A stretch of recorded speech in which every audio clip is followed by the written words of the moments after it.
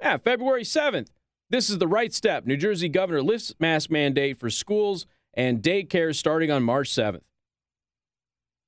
That's less than 2 weeks.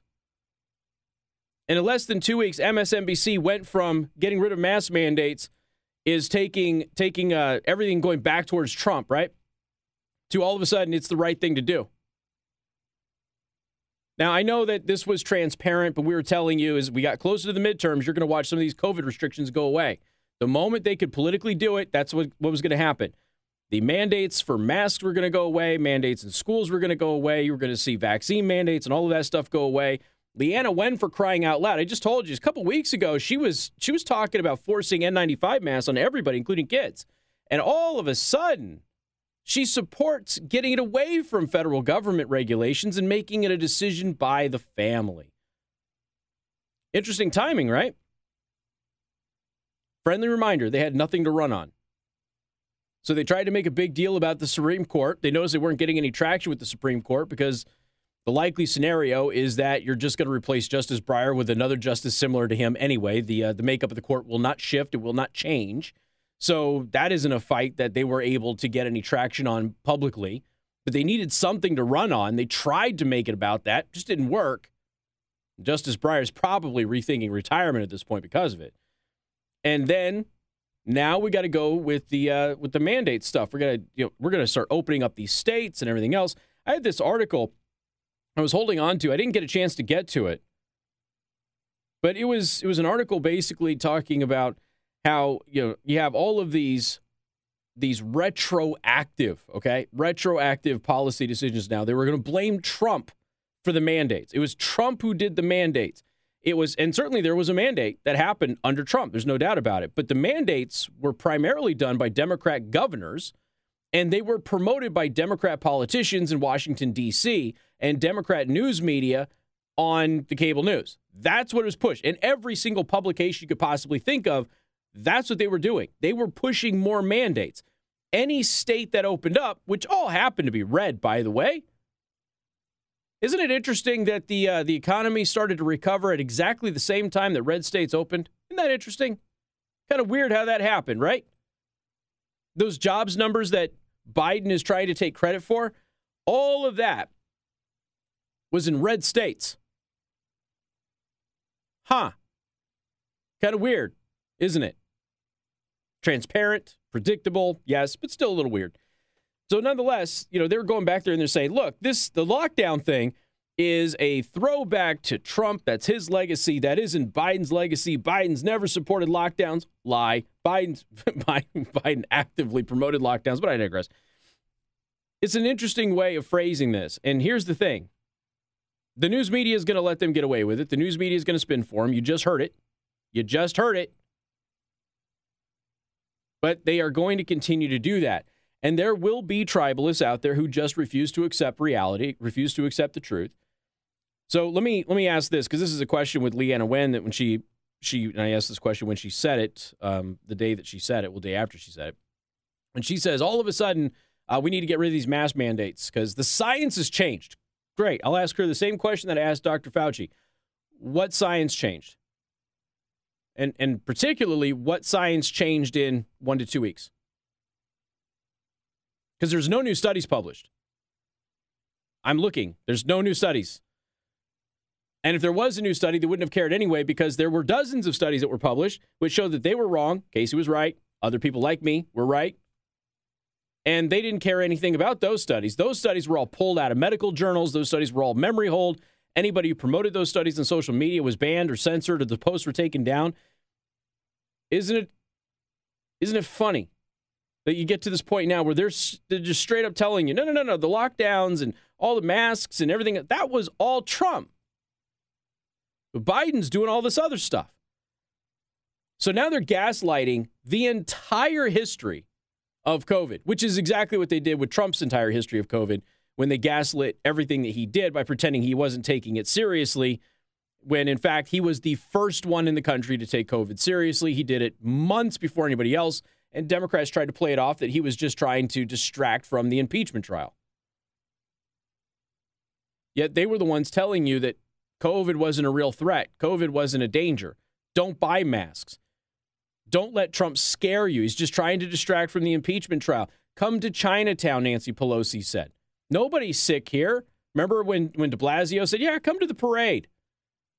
There's no threat. There's no risk. Nobody's getting sick. Just come on. Just come on. Well, now they're doing it again. Trump's the guy responsible for the lockdowns and the mandates and everything else. They're, of course, never going to give him credit for the vaccine. It's rare that one time that Biden did it, of course, it was seen as a political mistake and he was told not to do it again. This is how they're operating. And here's the thing. As long as you let them get away with it, I'm speaking specifically to you Democrats out there. As long as you let them get away with this stuff, we are never going to recover as a country. It's not going to happen. You have to hold their feet to the fire as well. You've got to at least try and stand up for truth. People like Tulsi Gabbard are trying to do that. They're being attacked for doing it. You know, Tulsi Gabbard is a Democrat. There's no mistaking on this. She is clearly not a Republican. She's not a conservative. But Tulsi Gabbard is a reasonable person, and she spots a lie. She calls it out. When she sees something isn't working, she mentions it. When she sees Biden and other Democrats lying to all of you about various things, or the media lying to all of you about various things, she calls that out too. That's what we need more of. We desperately need more of that. And people, unfortunately, are just unwilling to do it because of their little tribes. We got more coming up. Newstalk 95.3, Michiana's news channel.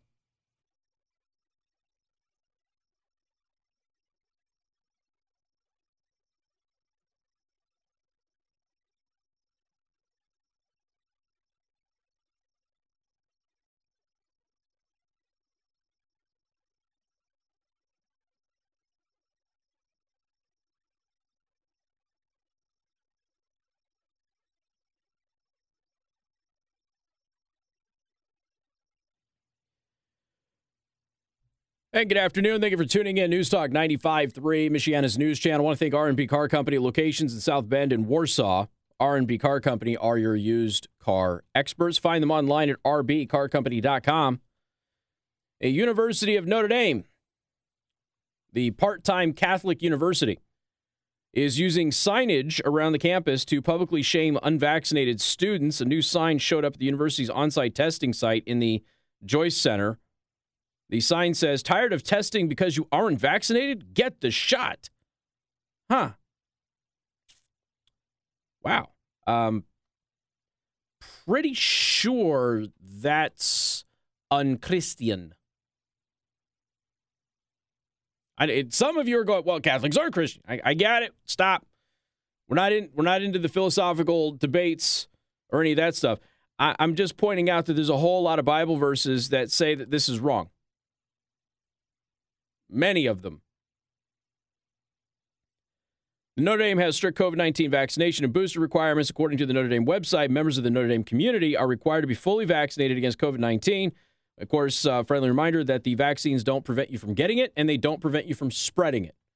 There is some limited research that shows that the vaccines in older populations or those with some, but not all, some comorbidities, that they face reduced serious effects from the COVID and possibly reduced chances of death, although that is inconclusive in the research. But there is zero data that shows that it slows down the spread of COVID. In fact, the data actually shows much the opposite. It doesn't prevent you from getting it, doesn't prevent you from spreading it. So again, what is the point of having people who are not susceptible to COVID anyway in that age bracket from shaming them in this fashion? In a very unchristian way at a supposedly private Catholic high school or a college. Basically high school, let's be honest. To be considered fully vaccinated, students, faculty, and staff must receive 2 shots of the Pfizer or Moderna vaccines or a single shot of the Johnson & Johnson vaccine. And again, friendly reminder, Johnson & Johnson does not work against Delta, does not work against Omicron, and a single shot is ineffective against the 2 prolific strains. I don't know what to tell you. So much so that the CDC says you shouldn't use Johnson & Johnson. That's how ineffective it is. The university also plans to boot students from campus who are vaccinated but not boosted. Oh, isn't that nice?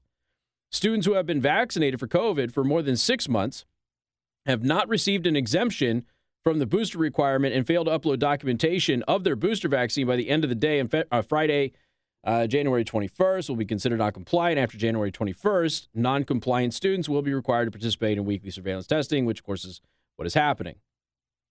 So you got the weekly testing. You got to wear masks when indoors on campus. You have to quarantine for 5 days. You have to test negative before returning to normal activities if identified as a close contact. In addition, non-compliant students will be unable to participate in Junior Parents Weekend or Senior Week activities and cannot register for the fall 2022 classes, according to Notre Dame's website. Isn't that nice? So, again, just politely here, since I have been so right and Notre Dame's faculty has been so wrong. What is the reason for requiring students at Notre Dame, who by each and every single statistic piece of research that exists are not in danger of COVID? What is the reason for requiring them to be vaccinated? Because the reason used to be they need to be vaccinated so they don't get the virus and they don't spread the virus to the old people who are teaching them in the classrooms. But that isn't what the vaccines do. So what is the reason behind it? I know that many of you kind of understand where this is going. I'm phrasing this for people who are Notre Dame faculty because I know that many of you listen to this show because some of them, believe it or not, ladies and gentlemen, are like-minded. But this could be something that you could talk to your coworkers about. What is the reason now, knowing everything that we know now, not everything we knew over a year ago, what is the reason for mandating vaccines? Because these students are more susceptible to the flu than COVID, as far as death is concerned, or serious side effects. Not my data, CDC data. They can't slow the spread of COVID by being vaccinated. They can't end the spread of COVID by being vaccinated. They can still get it, and they can still pass it on to somebody else just as much as anybody else who's unvaccinated, who's never had COVID. So again, what is the reason to mandate students at the University of Notre Dame get vaccinated? And if they want to, by all means, please do. But what is the reason for trying to coerce them in violation of biblical philosophy at a Catholic university? What is the reason that you are trying to coerce them into doing it? Because it isn't about reducing the spread of COVID. That's a scientific fact. It isn't about preventing them from getting COVID. That's a scientific fact. And it isn't about protecting them from dying from COVID. That is also a scientific fact. So what exactly is the logic here?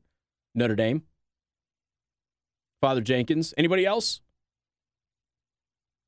Or do you just want to go ahead and violate, again, your Catholic mission as a Catholic university? I'm starting at 100 Bible quotes about peer pressure here. You know, Galatians chapter 1, verse 10 comes to mind. For am I now seeking the approval of man or of God, or am I trying to please man? If I were still trying to please man, I would not be a servant of Christ. And since getting the vaccine doesn't serve God in any way,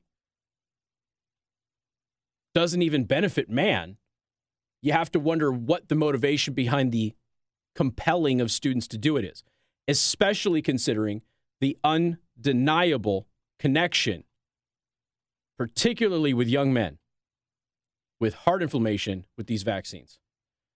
Notre Dame is actually putting their young people at greater risk by mandating the vaccines than by not mandating the vaccines. Very unchristian of you, Notre Dame, but not a big shock because you're only part-time Christian Catholic university anyway. Most of the time you violate your own Catholic ideals. MNC News Time is 3:31. Time to check out Impress Jewelry Creations. Valentine's Day right around the corner. 20% off the entire store with some exceptions. ImpressJewelers.com.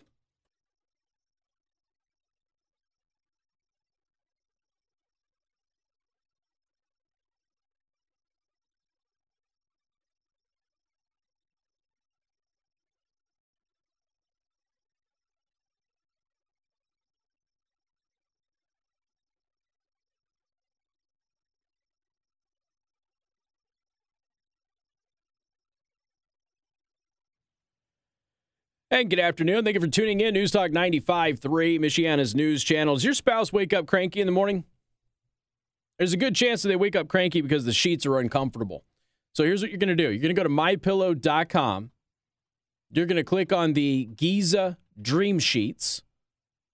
You can now get them for 60% off, as low as $39.99 for authentic, certified Giza cotton sheets.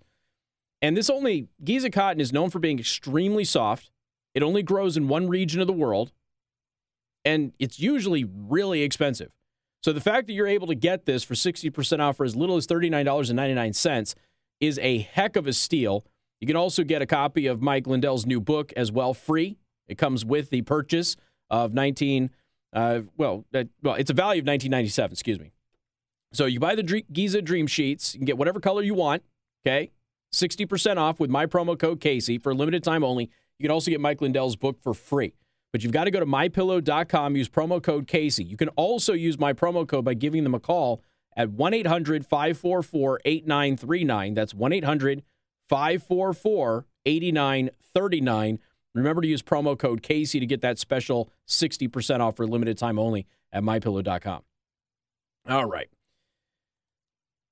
The Biden administration has now officially announced that they are going to recalculate U.S. COVID-19 hospitalizations to get a more accurate sense of COVID's impact across the country.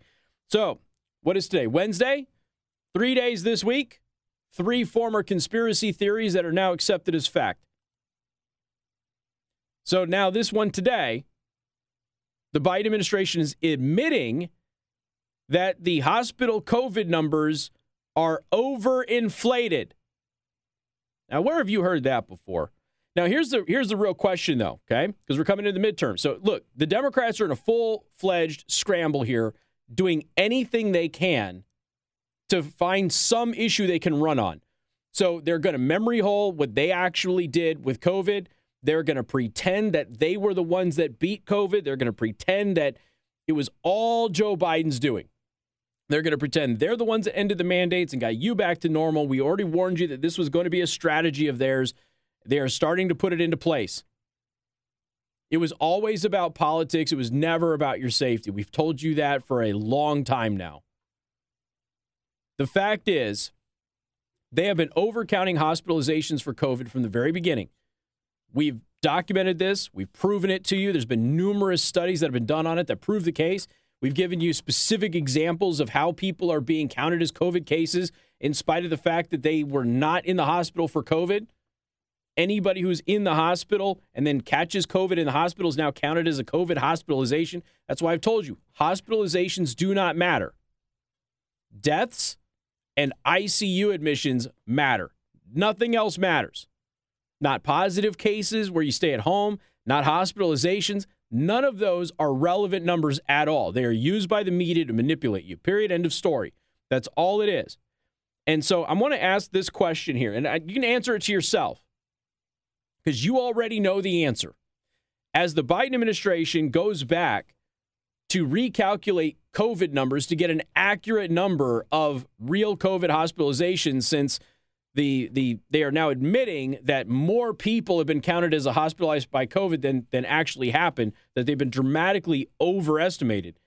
Now that they're admitting that they're going to go back and they're going to change those numbers, do you think they're going to go back into the Trump administration and change those numbers when they were overcounting in the Trump administration? Or do you think they're only going to go back to the very first day that Joe Biden was in office and then recalculate those numbers so that Joe Biden's numbers are smaller, but Trump's numbers still stay larger? What do you think they're going to do? Because right now, what's the big criticism? Joe Biden promised to beat COVID. Joe Biden promised to get COVID under control. Trump couldn't get it under control because Trump didn't have a plan. Joe Biden says, I will stop it in its tracks. He has a plan, right? Wouldn't tell anybody what that plan was. Joe Biden gets into the White House, and what happens? More people get sick under Joe Biden than Donald Trump. More people die from COVID under Joe Biden than Donald Trump.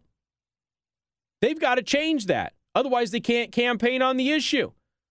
Yeah, you can say, well, look, yeah, we beat COVID. COVID is over. But people are going to be able to go, no, The Omicron variant came out. Omicron variant didn't kill hardly anybody. Omicron took over. It basically became the normal, natural progression of a virus.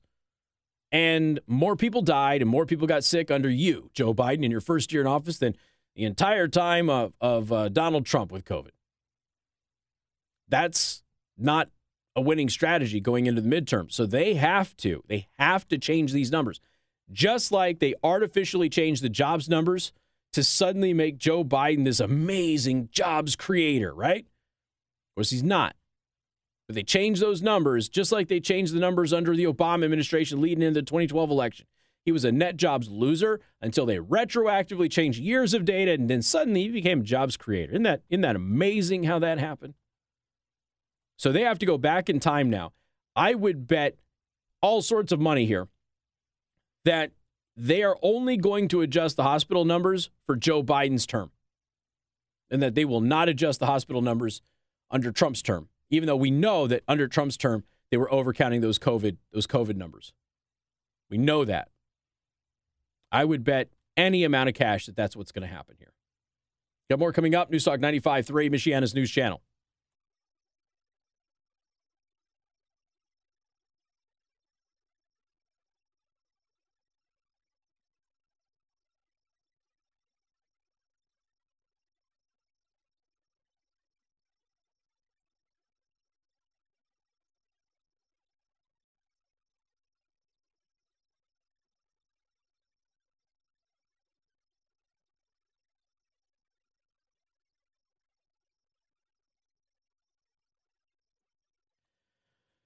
And good afternoon. Thank you for tuning in. Newstalk 95.3, Michiana's news channel. I am your host, Casey Hendrickson. Just got done telling you day 3 of the week and day 3 of another conspiracy theory that ended up being true about COVID. So the Biden administration has admitted that they need to recalculate COVID numbers because it's over. They're vastly overcounted. Yeah, we know that. We've been telling you that for a long time. But you, and you know who you are, we're out there saying that was misinformation and that was not true. And, of course, now everybody admits that COVID hospitalizations are overcounted. But, again, here's the question.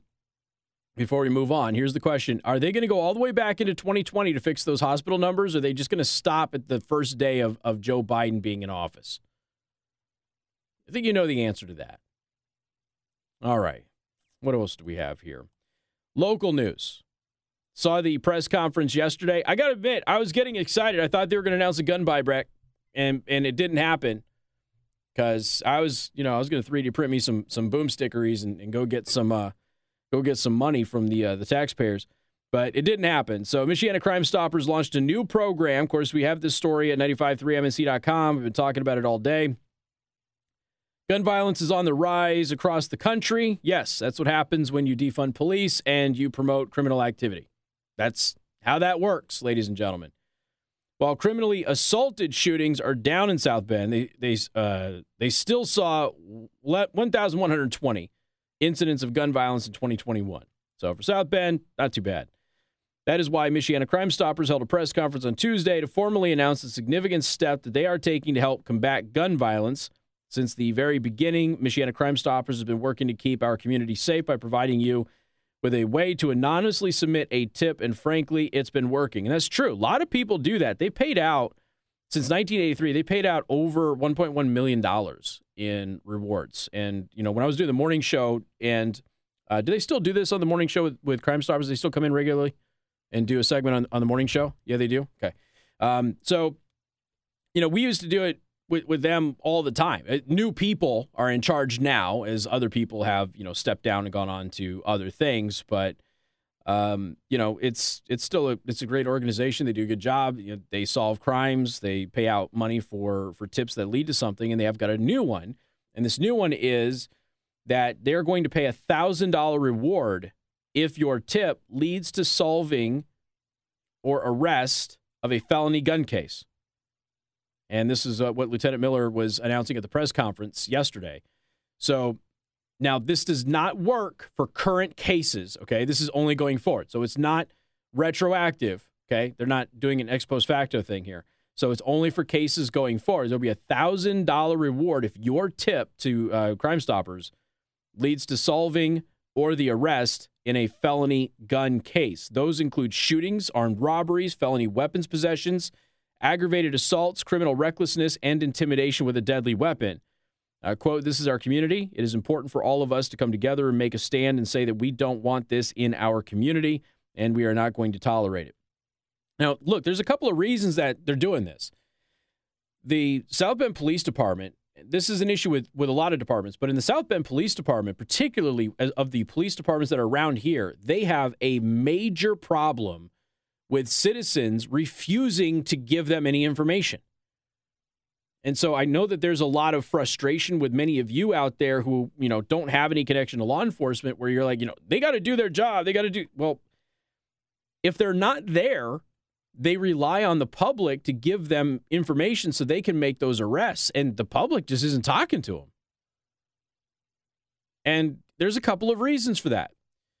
There is an ingrained anti-police culture in many parts of South Bend that has been fostered and nurtured by BLM and the defund the police movements. There have been a host of ridiculous allegations against the police department. There were, although it's been a while, there were some legitimate concerns about some of the officers on the police department at one point in time. But at the same time, it's, very few, far between. Once again, every time there was an alleged case, we would look at it, we'd find the evidence of it, and next thing you know, it's like, okay, well, the officers acted appropriately. There were times where officers stepped out of bounds. Sometimes those officers were not white. Just throwing that out there. But then you've got, in these pockets of South Bend where there's this gang climate, and nobody wants to speak out against the gang because they're afraid, because the gang has now threatened everybody. And if the police get any information, they target people in that area, and they don't want to be targeted. They just want to be left alone. So this has become a bit of a problem.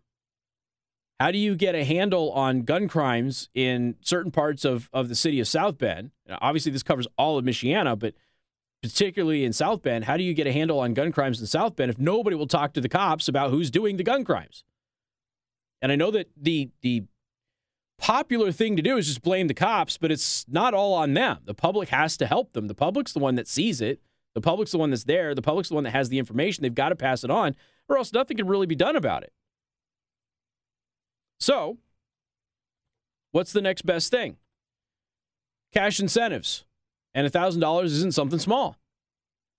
So if you give a tip and you end up leading to the solving of a case or the arrest of somebody in a felony gun crime, we get $1,000 from Michiana Crime Stoppers. There's some other tiers as well that are involved in all of this, and the full story, 953mnc.com. It'll be in the Daily Show Prep today as well. So definitely check it out. Hopefully this helps law enforcement everywhere in Michiana, be able to solve those crimes, but not just South Bend. It's just that South Bend's obviously the one that we talk about the most when we're talking about it. More coming up, 95.3 MNC.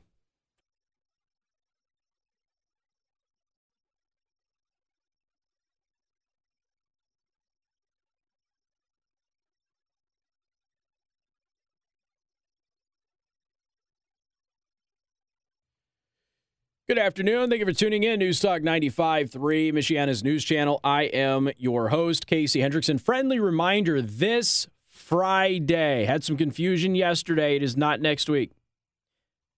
This Friday, that is in 2 days, I will be out at Monterey Mexican Bar and Grill for Pass the Mic at noon. That is February 11th. 2 days. Today's the 9th. Tomorrow's Thursday. Then there's Friday. And I will be at Monterey on Friday, February 11th, for Pass the Mic at noon. Okay?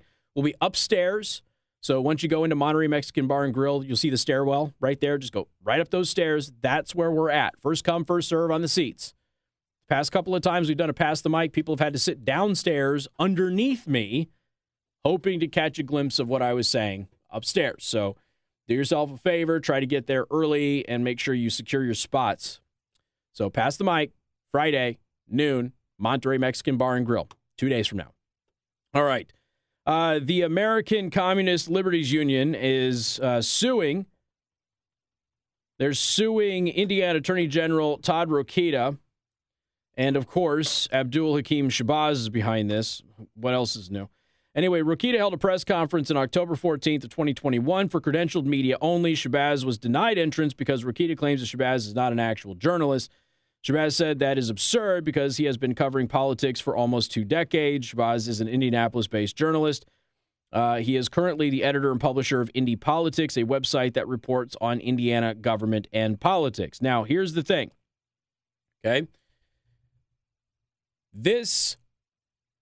I find this actually pretty funny. And the reason that I find this funny is, in spirit, I agree with Shabazz, but Shabazz's side of the aisle has always operated under the premise that unless you work for a credentialed media organization, you are not officially a member of the media, and therefore you cannot be a journalist. So I find this hysterical because everything is just totally flipped, right? Typically, Republicans and conservatives are okay with, for lack of a better term here, bloggers, and that's somewhat derogatory for how this has evolved. So, but I'm just using that because I think everybody kind of understands what I'm saying at that point. But there is no doubt that he does cover politics. He has a whole website devoted to politics. He's just independent. And so philosophically, I think as an independent journalist that he should be able to get press access. The other side of that, and this would be Todd Rokita's side of that, is, well, he doesn't work for a media organization. He's on his own. He's got his own website, but that doesn't mean much. And if he lets him in, he's got to let everybody who has a blog that talks about Indiana politics in, and that could be problematic. And there's some truth to that. And Shabazz would probably come back and say, well, I've been covering politics in Indiana for all of these years, and that makes me different. But seniority shouldn't be the outlier here, because you could have somebody who's brand new, who's doing the same thing, and why should they be shut out of a meeting with the Attorney General simply because they haven't been doing it as long as Shabazz? For all we know, they could be better than Shabazz, right? So it's interesting. Now, he does have a radio show on WIBC also on the weekends, which is the big station in Indianapolis. So, he's got a point, okay? He's got a point. So now the ACLU has filed a lawsuit here. This goes to the heart of the First Amendment in our U.S. Constitution. If Attorney General Rokita can ignore this and ban me from his news conferences, then he can do it to anyone in the press corps. And that can't be good for democracy and transparency. By the way, again, just philosophically, I hope that Shabazz wins this thing. And here's why. Because I want to be able to use this case to walk into any event that I want. And nobody can do anything about it. Because I will have this case right here in my back pocket. So nobody can go, well, you're not in the news department, so you can't do that. That wouldn't matter now, would it? If Rokita is going to call for transparency or more openness when it comes to Hoosier Public Schools, then the least that he can do is practice what he preaches when it comes to his own office, said Shabazz. Also selected to moderate a Republican Senate debate in 2018, which then candidate Rokita took part. On March 13, 2018, Rokita came on a WIBC program and said that Shabazz was a patsy for the debate commission. And for the record, Rokita is probably not wrong. So there's... Shabazz and I have only had like one interaction with each other, and he didn't do very well. But it was a long time ago, and I don't even remember what the issue was about. But his take was so horrendously wrong and illegal. It was crazy. As the complaint notes, the Attorney General's decision to ban Shabazz is based on either personal antipathy or on the opinion that Shabazz's reporting is too liberal, or perhaps based on both. In either event, the Attorney General's decision to ban Mr. Shabazz from press events is not viewpoint neutral. Blocking a journalist from attending a press conference because one does not agree with their reporting is a clear violation of the First Amendment. But this goes back to what the far left on Shabazz's side of the aisle has been arguing for a number of years as the new media rose. Now we're in a climate where independent journalists are somewhat normal, right? We got Clifton French here, who is an investigative reporter. And what is the attack on Clifton French here locally? Clifton French probably wants Shabazz to win this thing too. I haven't talked to him about it, but he probably wants Shabazz to win this as well, because all of the arguments against Clifton French being an independent now What do they call him? They call him a blogger. He's just some guy with a website. He's not a journalist. What are you talking about? He's a Murrow winning, he's an award-winning journalist, an investigative reporter who's worked for news agencies all over the country. But because he's independent now, he is portrayed by Democrats here in Michiana as just being a blogger. But you go back in time when the rise of new media was happening, it was bloggers who were actually catching the news. It was the established journalists with press credentials who were not picking up the news stories, who were not covering actual news. It was the bloggers who were doing it. And it still is to this day. So Shabazz has got a point. His longevity in the state doesn't really mean anything. I know that he's using that as an argument, and I understand his reasons for using that as an argument. It makes sense for him to do that. But if Shabazz had only been operational for a year, it wouldn't really matter. Does he have a website for which he consistently is covering issues that would be relevant to this particular topic? And the answer to that is yes. And he's got a weekend radio show. And I don't know if he pays for his weekend airtime or if it's given to him. I don't know. I don't know the terms of that. So there's a part of me that wants him to win this. While I understand completely why Rokita doesn't want him around, there's a part of me that wants him to win this thing because it opens so many doors for independent journalists in this state. And it's a precedent setter. And the ACLU, which would never go to bat for somebody like Clifton French, I wouldn't buy it for a second. I would be perplexed if it happened. But they're going to be in a position now where somebody like a Clifton French, I'm sorry, Clifton, I'm just throwing you into this because people know you in the audience as an independent journalist. But somebody like Clifton French would easily be able to throw that back in the ACLU's face if the ACLU didn't come to his aid. Say, wait a minute, hold on a second. You defended Shabazz. Why wouldn't you defend me? So the ACLU has filed this lawsuit. Like I said, I completely understand why Rokita didn't want him around. I do. So I guess this kind of comes into, is there any allowable control for the number of people that attend a press conference if you are a politician in the state of Indiana? Because that's what this is going to come down to. Because if Shabazz wins this thing, his history doesn't mean much.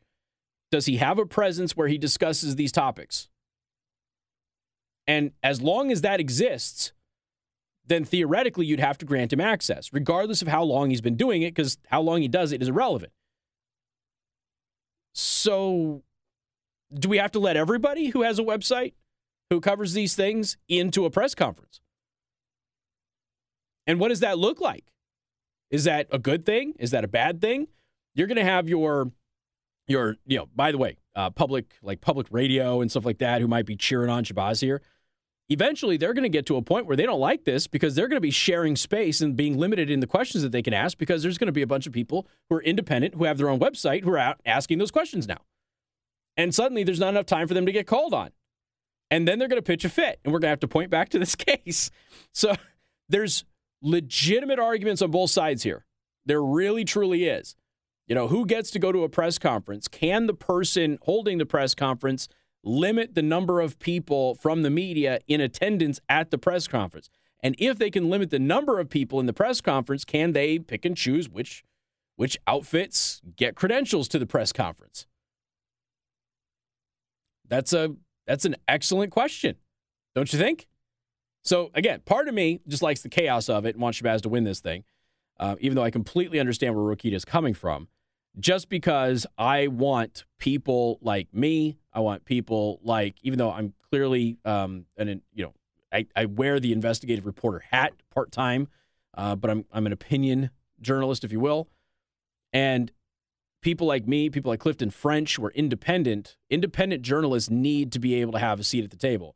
Because right now, independent journalists are the ones doing all of the work in the news media in the United States of America, period, end of story. From the local level all the way up to the cable news, they're not doing the hard work. It's the independent people that are doing the hard work. And independent people deserve to have a fair shot at sitting in these press conferences. But if you do that, you have to open it up for everybody else. Whereas it used to be that, well, do you work for a, well-known news agency? If you don't work for a news agency, you don't get to come in. But that's not the case anymore. Independent journalists are everywhere now. So you're going to have to give them a spot at the table. And sometimes that is going to mean that your major news outfits don't get as much time to answer questions, and they're going to have to share the media room with other people. And they're not going to like that very much because that interrupts their monopoly, which also, again, makes things more entertaining for me. More coming up. Newstalk 95.3, Michiana's news channel.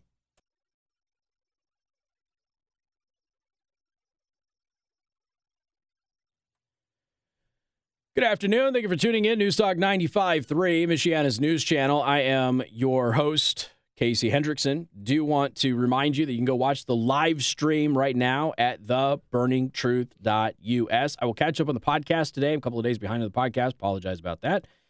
Setting up the studio upstairs and, family stuff and everything else has kind of pulled my attention away a little bit. But I will be catching up after the show today. And the new studio space, if you follow me on Telegram, you saw a picture of the unfinished on-air product. Got to get some artwork up there, add one more light, and we should be good to go. I got everything hooked up last night. Seems to be working pretty good. Did a quick little test today and put a screenshot up there for all of you to see on what the new show is going to look like. But once we get the artwork up there from my studio sponsor, it's going to be amazing. So definitely check that out. Telegram at Casey the host. All right. Yesterday, gave you some very chilling stories about how the Capitol Police were breaking the law, and the Capitol Police were going into Congresspeople's office, and the Capitol Police were taking pictures of stuff, and the Capitol Police were going through their files, and the Capitol Police were doing this to, according to the complaint anyway, 33 members of Congress, every single one of them Republican. And the Capitol Police is not the only one that is doing things. The Department of Justice has been caught opening Representative Louis Gohmert's house mail before it reaches his office. So I repeat what I said yesterday. Do you understand what I am telling you? The Biden Department of Justice has recently caught opening Representative Louis Gohmert's house mail before it reached his office. One letter was from a Christian missionary. One letter was from a constituent in Texas.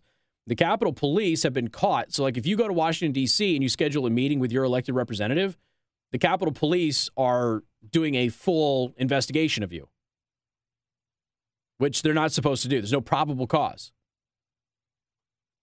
And once again, let's see. Louis Gohmert posted this statement on Twitter earlier on Tuesday. In January, my staff received a letter addressed to my office, my official office, from a Christian missionary, which is already open and stamped DOJ mailroom with a date and X-rayed on the stamp. Last week, my office received a second piece of mail from a constituent mailed from East Texas and postmarked September 2021. It took 4.5 months to reach my office and was also opened and bore a stamp from the DOJ. Now, that constituent is probably thinking, sucky Louis Gohmert talks a big game on TV, but he still won't respond to my mail. And that is because the Department of Justice took his mail and made it vanish for 4.5 months. It is deeply concerning that legislative branch mail is somehow being commingled with executive branch mail when we have completely different proprietary zip codes. We are separate but co-equal branches of government. Even if it were a mistake to deliver Congress's mail to the DOJ has an obligation to immediately notify Congress and forward the mail without opening it. It is gravely concerning that since congressional mail is constitutionally protected under the Speech and Debate Clause of the Constitution, it could be routed intentionally or not through the highly partisan DOJ. This is felonious behavior. And I alluded to the Speech and Debate Clause yesterday when I was talking about the Capitol Police. Members of Congress have all of the protections to go about their business without being harassed by an executive branch law enforcement agency used to intimidate them. Given reports breaking today of the Inspector General's investigation being opened after another Republican member alleged Speaker Pelosi's Capitol Police were in his personal office photographing his work product, the Democrats spying on political opponents appears to know no end, Louis Gohmert said. But wait, there's more, because the Capitol Police have released a statement on why they were in the other Texas representative's office. And their statement, shall we say, is very interesting. MNC News Time is 4:30.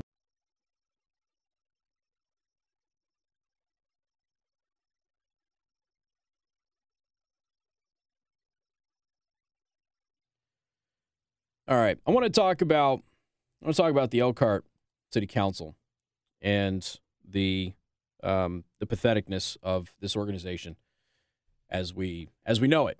And honestly, this is I'm getting a little sick and tired of frankly weak people in our government and lazy people in our government. And lazy means two different things. One, refusing to actually read something and pay attention to it, and also the laziness to actually engage in a fight that is worthwhile, particularly when it's about kids. So let me kind of tell you what's happening. You go to 953mnc.com. Elkhart Council opposes state legislation on taxes and teachers, okay? So the article is up there, and it talks about the two resolutions. One was reducing business taxes. Of course, schools always, oppose reducing business taxes. And the other one involves the 1134 bill, which we've talked about many, many times, from the House, which is now sitting in the Senate, passed the House, sitting in the Senate.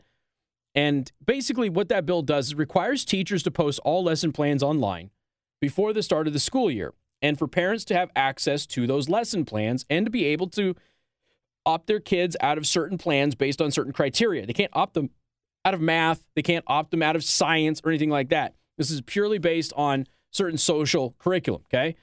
And what is interesting about this is, frankly, local teachers and teachers' unions have straight up lied about it. I know you're shocked about that one. They even got Stephen Colbert to say that they can be thrown in prison. No, you can't. Shut up and stop lying. No, you can't. So the average person out there who doesn't want to read, a few pages out of like an 8-page bill or whatever it is, because not all of this bill pertains to the curriculum aspects of it, but they're too lazy to do it. And so the average person out there's, I don't want Mrs. Smith thrown in jail. Well, she won't be. So you go over to this other article about it. I'm not going to cover HB 1002. That's the lower the number of business taxes that are available. Schools are like, oh, well, he's like $3 million, whatever. The other one is HB 1134. And this one, which I wouldn't be surprised if this thing gets amended in the Senate and sent back to the House. I wouldn't be surprised. And frankly, that wouldn't necessarily be a bad thing either.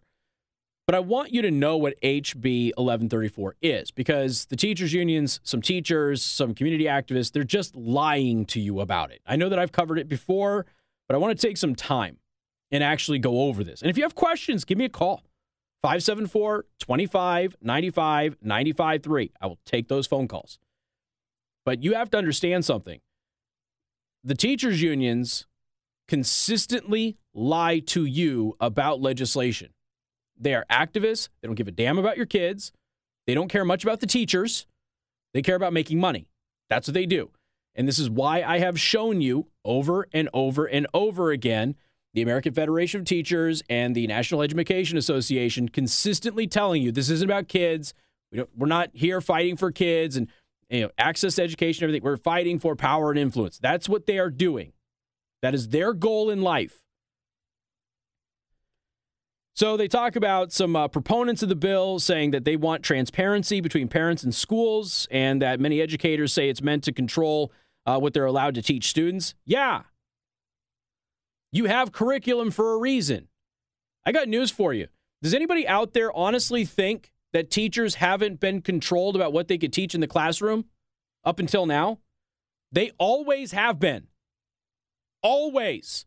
There is curriculum that needs to be followed. Some school districts have a little latitude that a teacher can teach something as long as it falls within the confines of approved curriculum. You are never allowed to deviate from the curriculum, which is why every time a teacher does so with social justice crap, they get punished for it. You're not allowed to do it. There has never been an example in the public educational system where teachers were not required to stay within the guidelines of curriculum that is approved by the school district. The school district approves curriculum based on what has been approved at the state level. This is not difficult. Yet they're running around and they're telling you, I have a right to teach whatever I want in the classroom. And they're trying to take that away from me. That's a lie. That's not accurate. It is 100% false. So now, parents want transparency. Parents want to know what is being taught to their kids. Why do they want to know what's being taught to their kids? Because the COVID pandemic and e-learning exposed all of these parents to the crap that was being taught to their kids. And we aren't talking about the classic literature. We're not talking about math. We're not talking about science. We're talking about books that have graphical depictions with illustrations of people performing sexual acts on one another. We are talking about books that can only be useful for grooming and certainly are not age appropriate in elementary schools, maybe, perhaps, with a permission slip in high school. That's the issue. Teaching that you're bad because of the color of your skin. Teaching that you are automatically not going to be successful because of the color of your skin. Those are things that have no business in the classroom. Period. End of story. And parents, frankly, ticked off that this stuff keeps making their way into the classroom. I read a story before the show today. This is not in this state. 5-year-olds, I'm going to say this again. 5-year-olds were forced by their teacher to march in a Black Lives Matter protest. 5-year-olds were forced by their teacher to march in a Black Lives Matter protest. If you think that's okay, you have no business being around children at all. You are a twisted individual if you think that's all right. So let's go over one of these statements from one of the teachers who spoke out. Well, not the teacher. I don't care about the teacher's lying. The teacher basically said, if I had the power to indoctrinate my students, they would turn in all of their work, whatever. It's a nice line, but that's not what this is about. The parent, okay? The parent from Elkhart spoke against the bill. Parents have a job to teach their kids hard things. Yes, they do. And that is the parent's job. To talk about difficult things. Agreed. To introduce literature that is difficult. I agree. But she's putting that responsibility where it belongs, on the parent, okay? I'm always really grateful that my kids come home with books that I haven't read. Okay? It forces me to read them too. That's great. And it forces me to see different things and have conversations. Oh, well, that's awesome. Nobody's changing that. You realize the quote in the local news about this parent who is speaking against HB 1134 only highlights that the parent has no idea what 1134 is about. None. Here's the thing. HB 1134 would actually allow this parent to know what books their kid was going to read throughout the year before the kid got the book so she could get a jump start on it. She doesn't like that idea? She says she just said she liked the idea of her kids bringing this stuff home so she could read it too. Well, now you're going to get a master list at the beginning of the year so you can get a jump on it. And then when your kid gets the book, you can talk to them about it. Hey, you got to chapter 3 yet? Some big stuff in chapter 3. Probably want to talk about it. She doesn't want to do that suddenly because she just said she did, which tells me this parent has no idea what in the world HB 1134 is about. So I'm going to tell you what's in HB 1134. You're dealing with some political legislative language. I'm going to do my best to make it as easy, quick as possible. I'll explain it. You need to understand what this bill is, what it does, and what it doesn't do, because everybody's lying to you about this right now. You got more coming up. Newstalk 95.3, Michiana's news channel.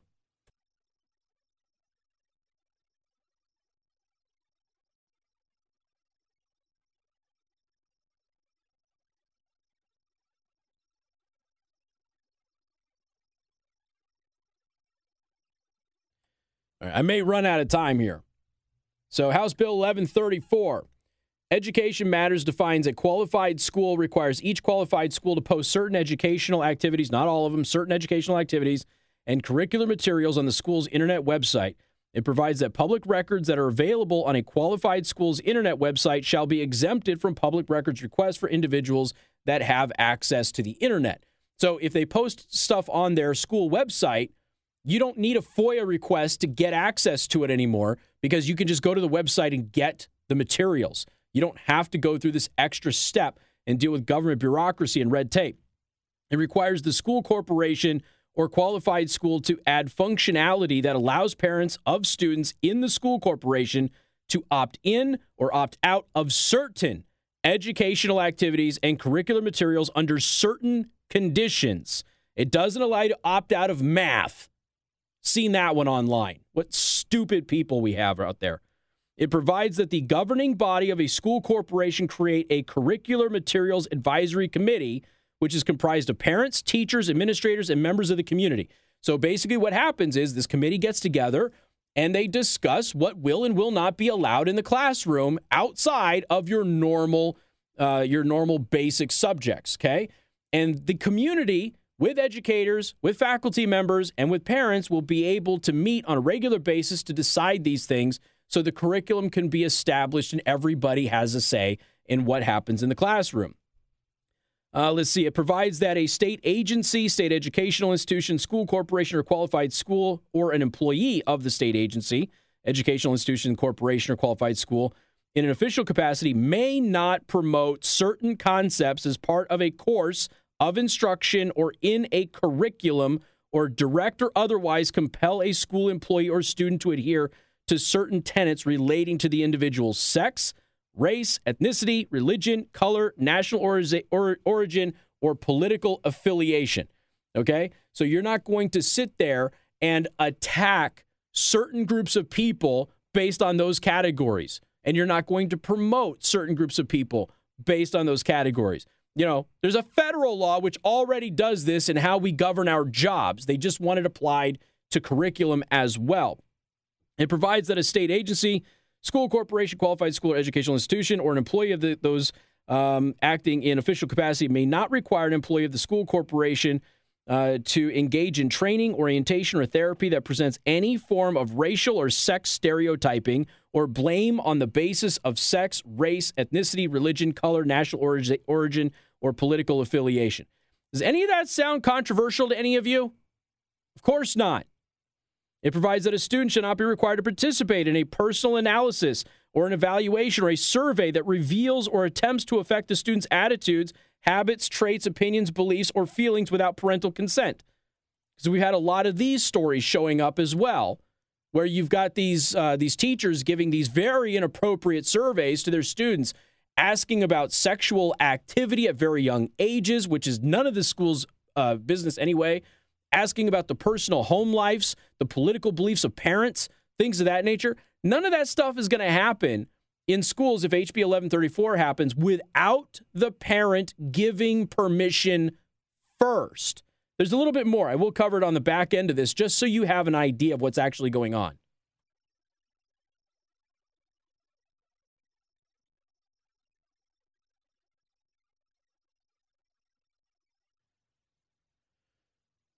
Yeah, we are keeping an eye on, some semi-breaking news here. There's a heavy police presence at Lakeside Apartments right here in Mishawaka. We're keeping an eye on it. There doesn't appear to be imminent danger. The officers that are outside are pretty lax. They're pretty calm. They're not taking up a tactical position, but there's a lot of them there. So we'll keep you up to date if anything and it ends up making itself known before the end of the show.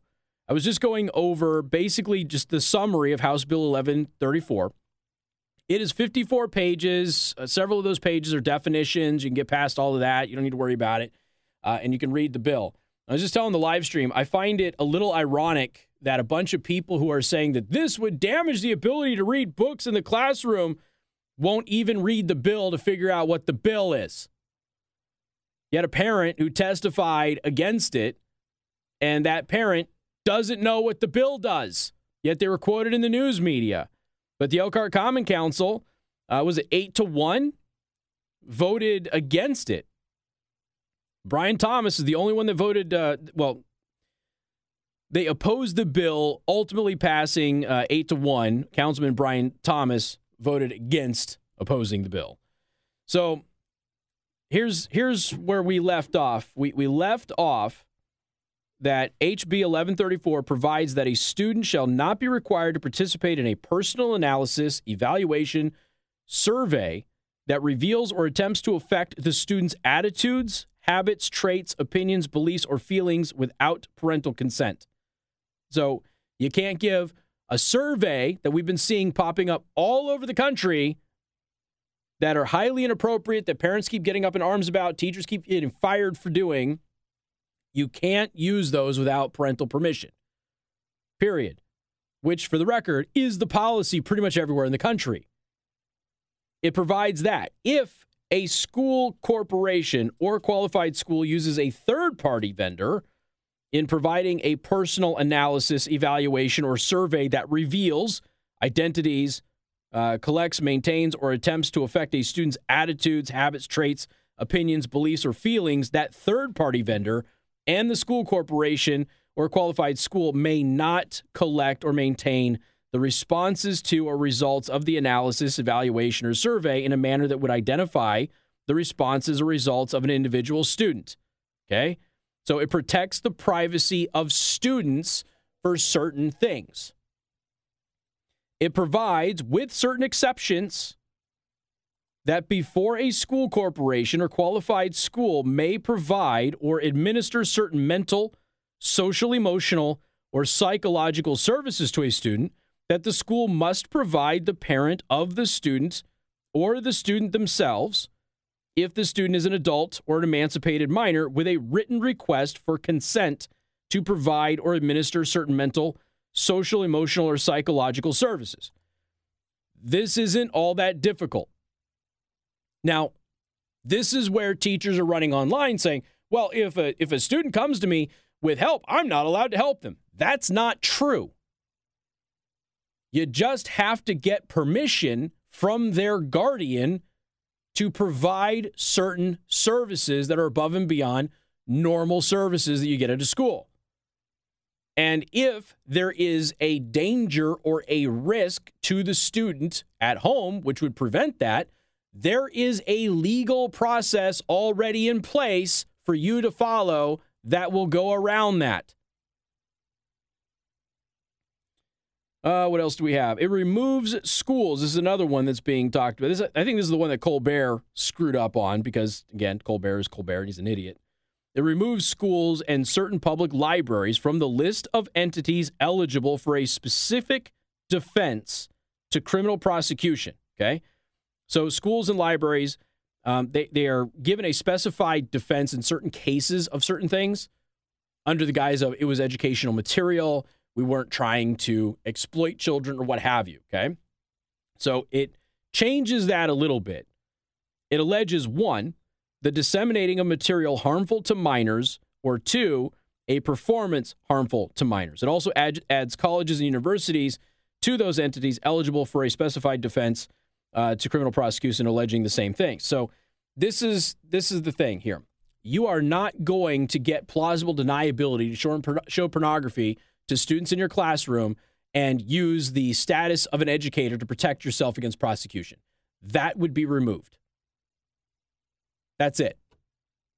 And the material has got to be shown to be harmful and not have a genuine educational purpose. That is in the bill.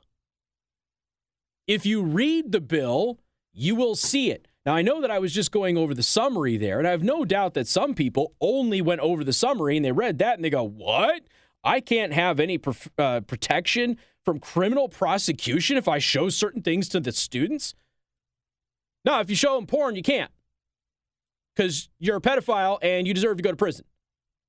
Now, if you can show that there was a genuine educational purpose for that material to be shown in school, you're fine.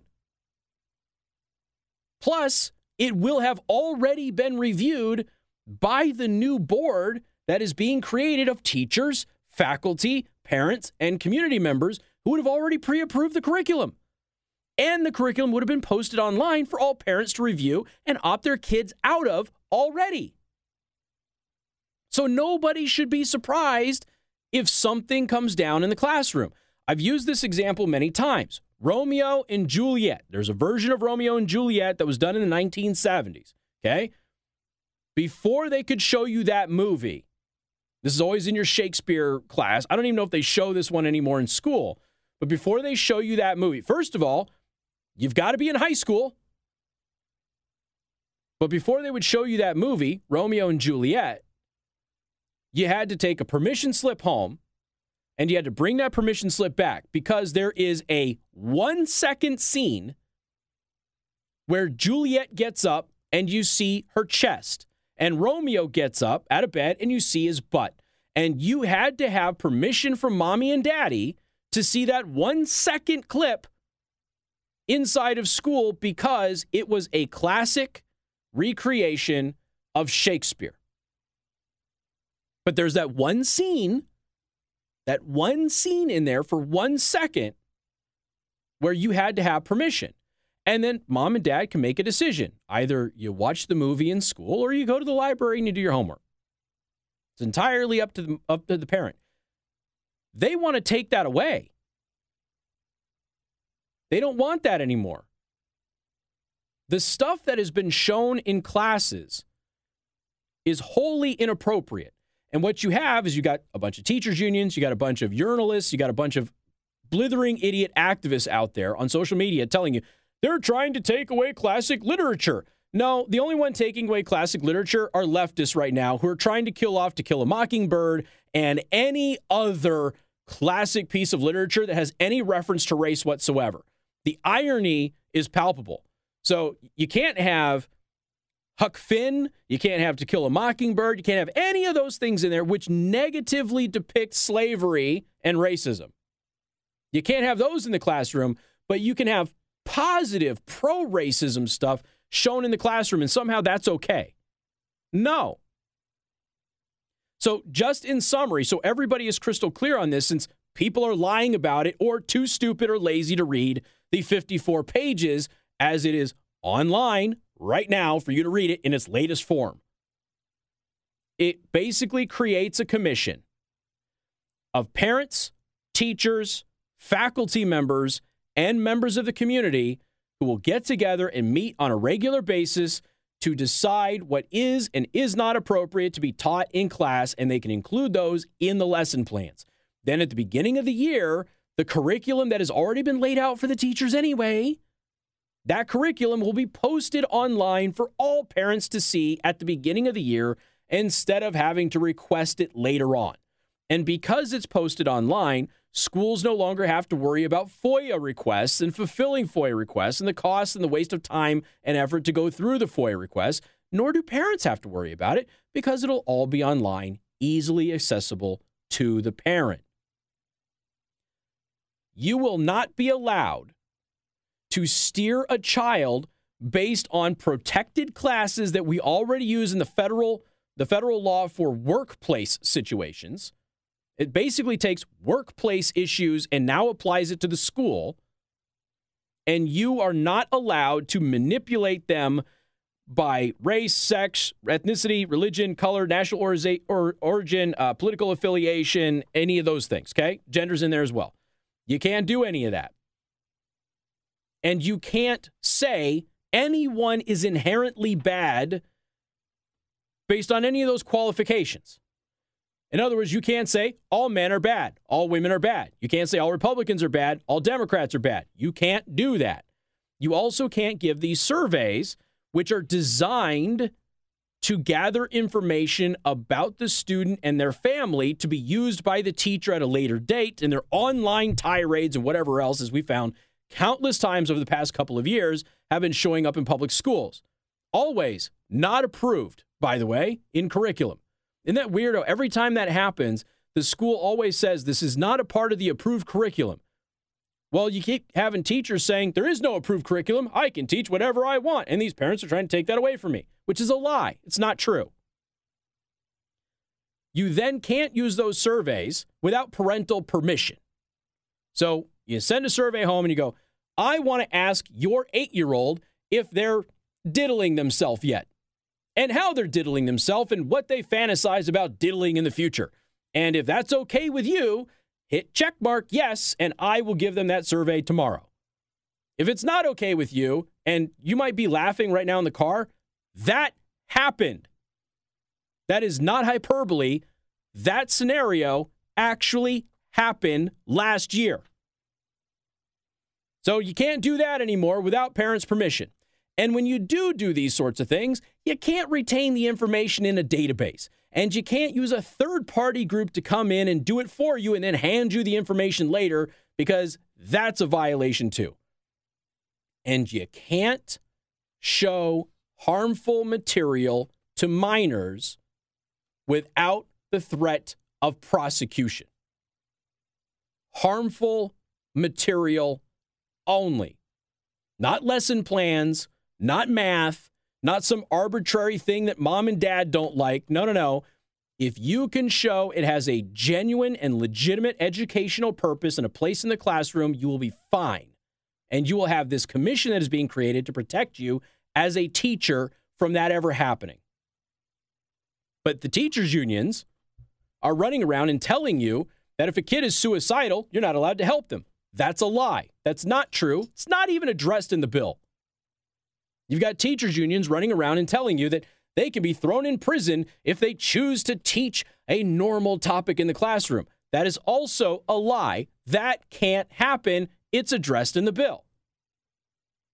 But you've got a bunch of people running around pretending that they've read this thing, and they haven't.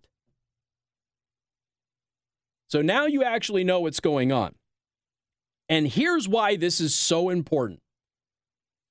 We found out something yesterday from friends of ours about junior high school students in Elkhart Community Schools.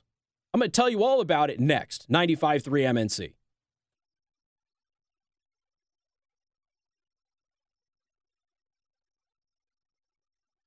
Some other myths about HB 1134. If you just spend the time to read the bill,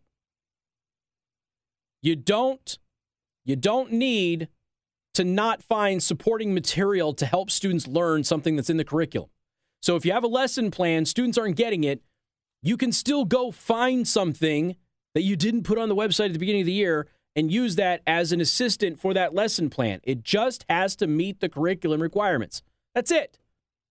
Which is what happens now. Also, this notion that it's going to create so much more work for the teachers. One, no, it won't. Not if it's done correctly. And two, you're kind of doing that now with e-learning anyway. And three, grow up. It's your job. Deal with it. Like I said, I expect there to be some amendments to this, and I'm okay with a couple of the amendments that are floating around out there as possibilities, including maybe not making it the entire year of lesson plans, maybe just quarter by quarter. I would be okay with that. I think most people would be okay with that if that alleviates some of the griping and complaining from some of the people who are really just paid operatives for the teachers union anyway. Now, why is this so important? We had some friends yesterday post online. We are talking about junior high school. Apparently, a friend of ours' teacher almost every single day has to remind 8th graders in Elkhart Community Schools, 8th graders, to turn off their phones before class and during class and stop watching pornography on their phones. So this person posted this, and multiple other parents chimed in and said, yeah, that's a problem with our teacher too. And then multiple people said, that's a problem at our school too. So you realize that we have a problem in Elkhart Community Schools, and I assume elsewhere, that is routine, that students are watching Pornhub before class and during class, and teachers are having to ask them to put their phone away and turn off the pornography while in class. And parents are not being told that their kid is watching Pornhub in school. The kid isn't getting punished? The parents aren't being told? Who watches Pornhub before school? Oh, I don't know. Kids that are shown graphic illustrations of sexual activity when they're in 5th and 6th grade. That's who. And if you think that's okay, you're probably a pedophile and you need to be away from children. MNC News Time is 5:31. More coming up, 95.3 MNC.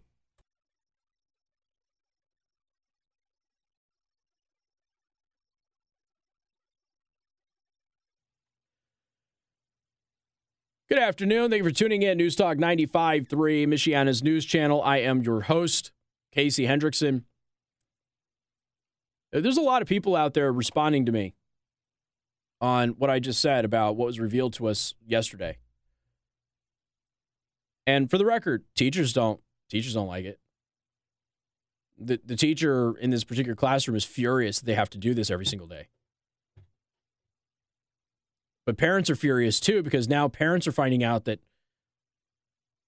pornography is being viewed in school, in classroom. The student's not being disciplined. The parents are not being notified. And that is at the heart of what HB 1134 is. That stuff needs to stop. Now, obviously, HB 1134 doesn't address the student engaging in that activity, but it does address teachers not being able to do that, not being able to present that. We have given you countless examples of this happening all over the country and right here in our community. I came on here, for those of you who remember, I came on here and I read from you some of the material that was being given to elementary school students. And as my newsman backup, Josh can attest, we were on a fine line. And I was editing what was actually in the book. Elementary school. Okay? When we get into high school, and we get into people who are 16 and 17 and 18 years old, there's a different standard. But as I've said before, this is a very simple thing. And the fact that people are resisting against it shows you who they are. If it would be illegal outside of school to show them those materials, it should be illegal to show the materials in school. This is not difficult.